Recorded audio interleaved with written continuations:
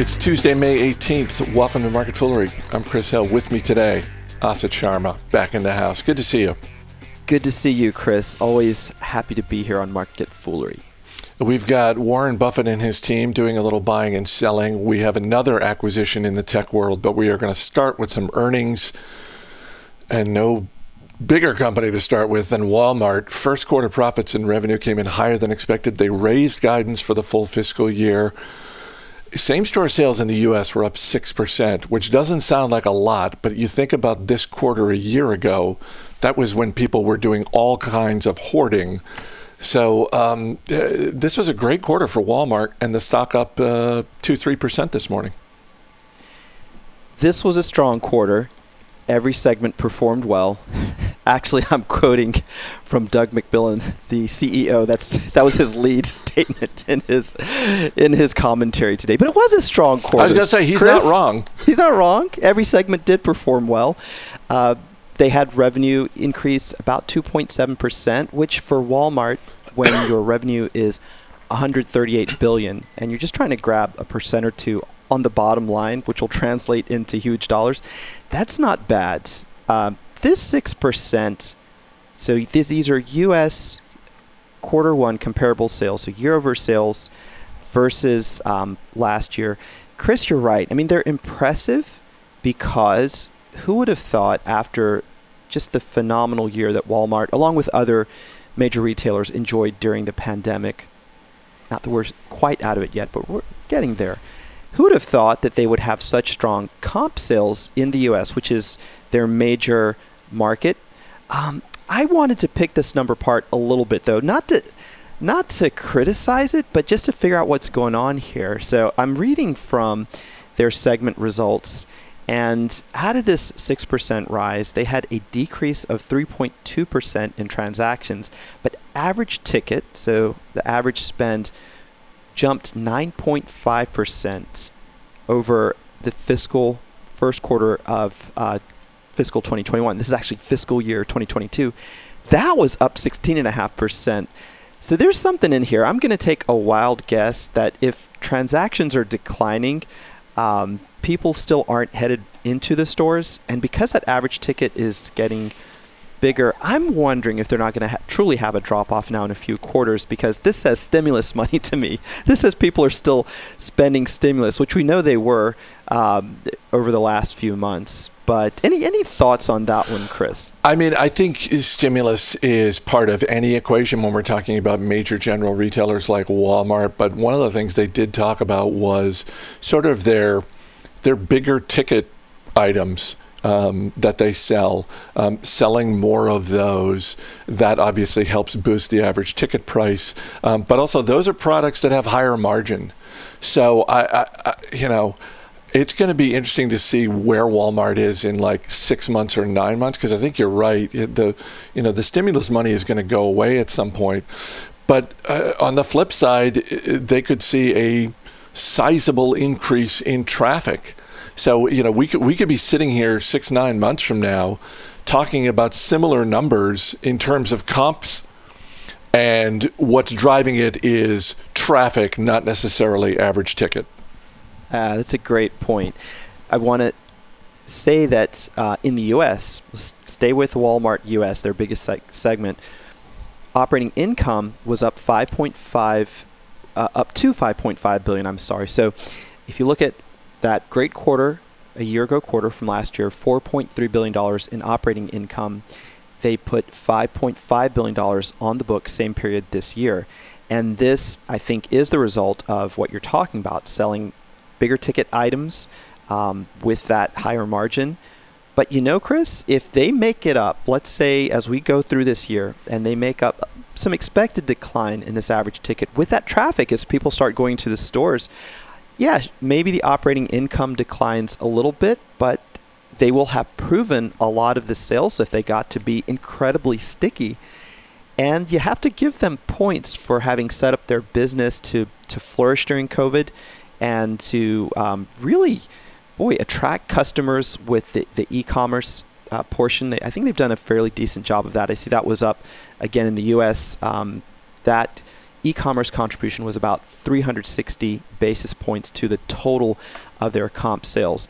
So I think a strong quarter all around, but we should say if you're looking for something to just worry about a little bit, Walmart International, those sales were down significantly in constant currency. So if we ignore all that crazy stuff with currencies fluctuating against each other, they had a drop of about 11.4%. That's still $26.4 billion in sales. It's such a big company.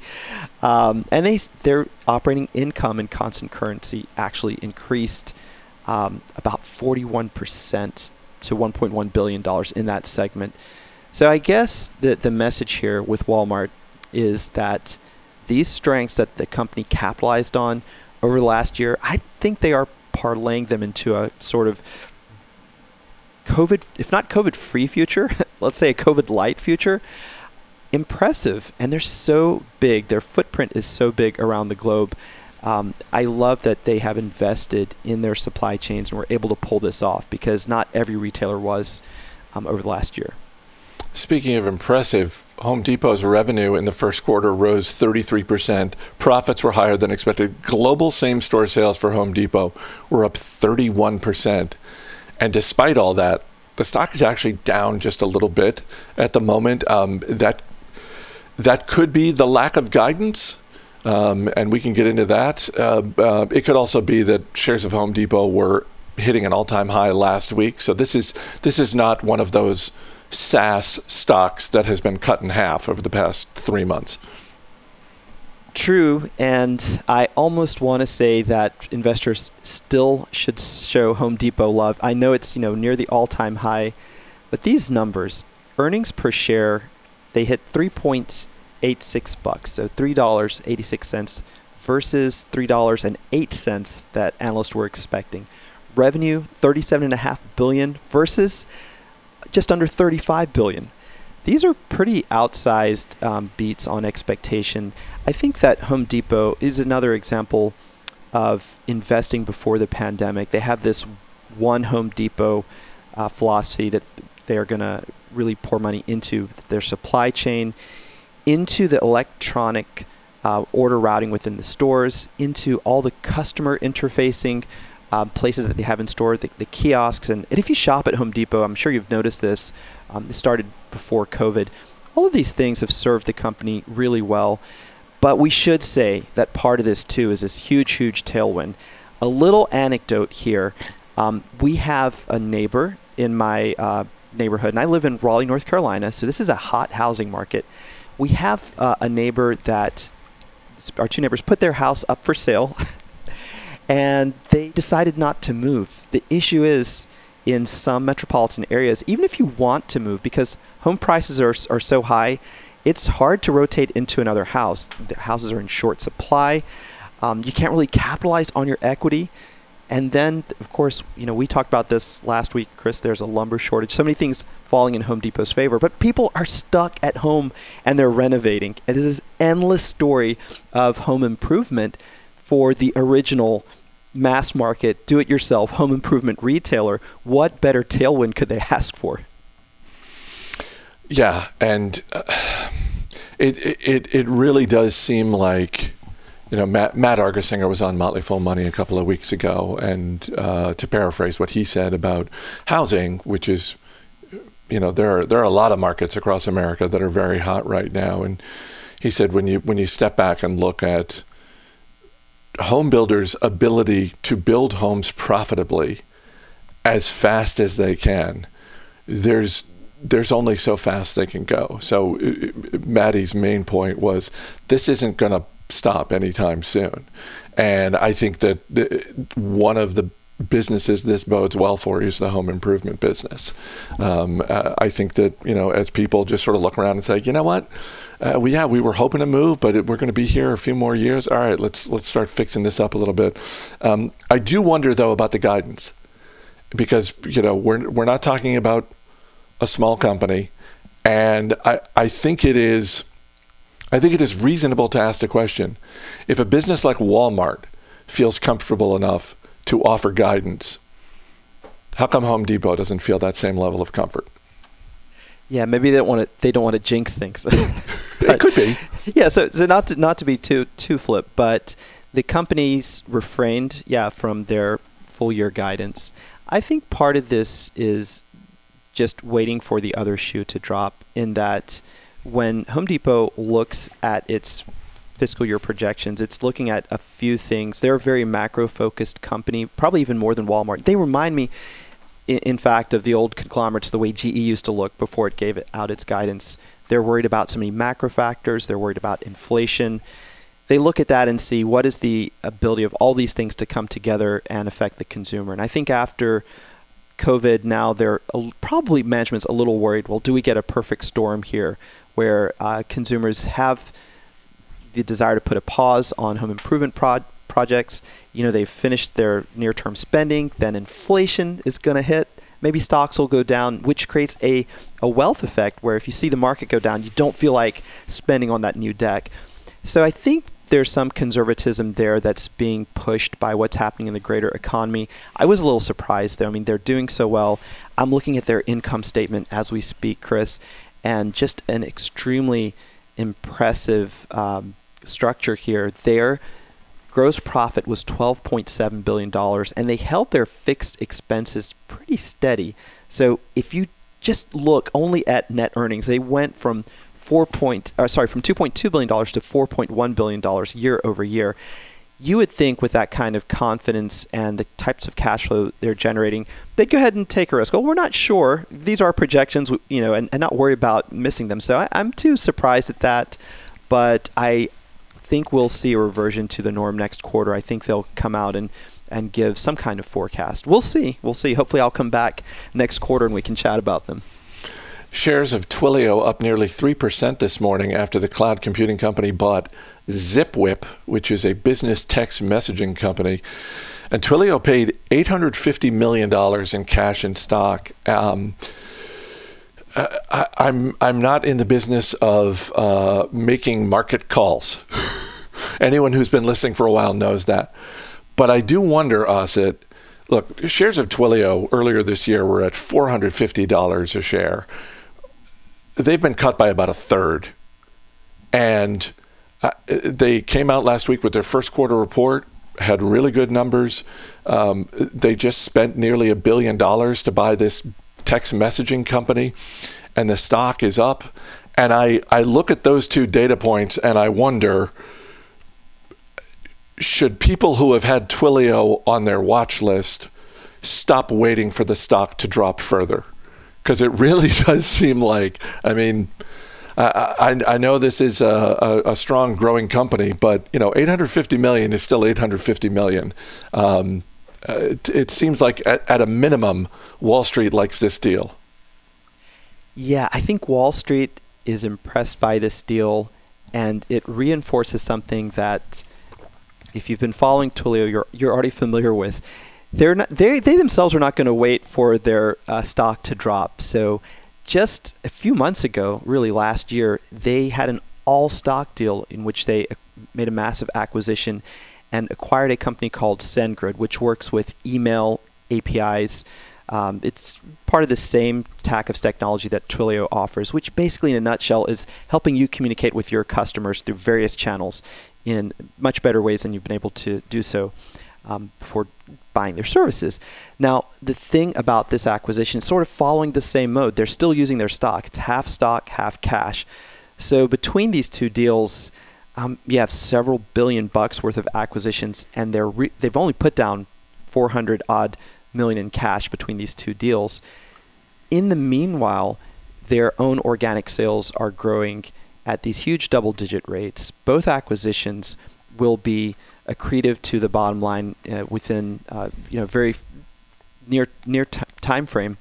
So I think that if you're waiting for Twilio to come to some type of trough where you feel more comfortable buying it, maybe look at the long-term future more, and I don't know, dollar cost average in. If you like this company, I think it's a very strong company, and I just like the way that management could have followed a model more like Salesforce and just been a serial acquirer. There are a lot of companies, smaller companies, to buy in this space, but they're so focused on their own products. Anything else they have been doing in the marketplace in terms of M&A has been gravy.